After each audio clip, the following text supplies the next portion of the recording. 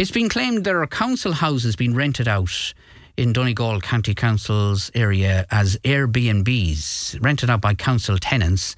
That's the claim of one independent councillor on the council who suggests that some tenants have met partners and have moved in with them and then are renting out their house to Airbnbs.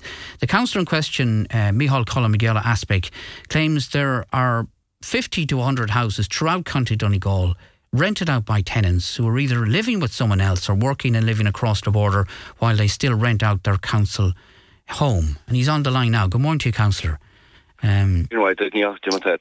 So up to 100 tenants may be involved. That's, to be honest here, that's a rough estimate going what I see in my own MD. And first and foremost, I'd like to praise Donegal County Council staff who've put a lot of work into this here. In the Glanties Municipal District area, we've quite a number of flats taken back, or houses taken back now. The idea that somebody thinks that it's okay to continue to pay rent on a council house, rent it out either Airbnb or rent it out long-term to others, or just leave the house vacant at a time where we see a crisis right across the whole Free State, caused by, I suppose, without a shadow of a doubt, capitalism and the government supporting that position. And we have people in Donegal who are homeless. I do a lot of work. A vast amount of my own work is very focused on housing. I've unfortunately, through my own life, I've experienced homelessness here in England, Dublin, and it's something that I'm quite passionate about. And it just angers me, as it does many others, especially those who are on a waiting list for a long time or those who are actually homeless itself, to see that some houses are lying empty and that people think that it's okay to either rent them, Airbnb in them, or just hold on to them because they might be paying a very short, small rent. Well, of course people are going to be angry, but if it's happening, why can't you do something about it as a councillor, or are you doing something about it? Well, we are, and that's what I said there in relation to praising the council, house and staff and the Glanties MD. I'm hoping that this is happening in other MDs throughout the county. I have spoke to senior staff about it. I have requested that they look to prioritise this. And on a rough estimate, because I do talk to other council staff in different areas, and roughly, now, and I know it's a very rough estimate, you could be talking anything up to between 50 and 100 houses. So imagine if we were to take back 50 houses, even 170, 80 houses within the county, that would go a fair distance. Doesn't resolve the issue, absolutely not. But it goes a fair distance to take people off the street and put them into houses, or those that are on the waiting list.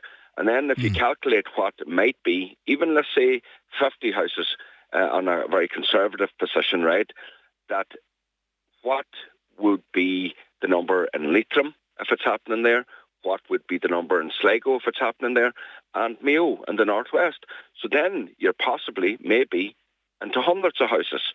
And that's morally wrong. That is absolutely morally wrong. Well, it's more than morally wrong, but I mean, what are you going to do with those who are involved in such a practice? I mean, should they have access to a council house in future because of this? Well, that's a decision that the housing management will have to make.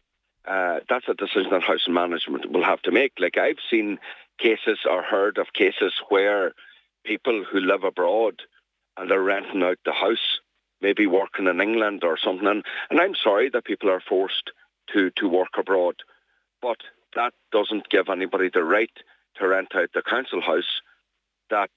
And then in turn, people are being left without homes. It's not right. Yes, there is a problem in terms of we're not building enough houses. The new policy on housing in the 26 counties doesn't even meet the need that we have out there. Never mind seeing people renting out houses.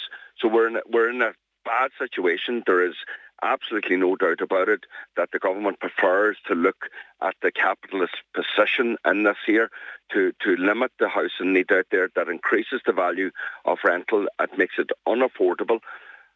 But at the same time, here we are now, knowing that there are houses lying empty or being rented out, and people think that's okay. It's not okay. It's not okay in any shape or form. Okay, and it'll be interesting to hear, will now Donegal County Council, because I know that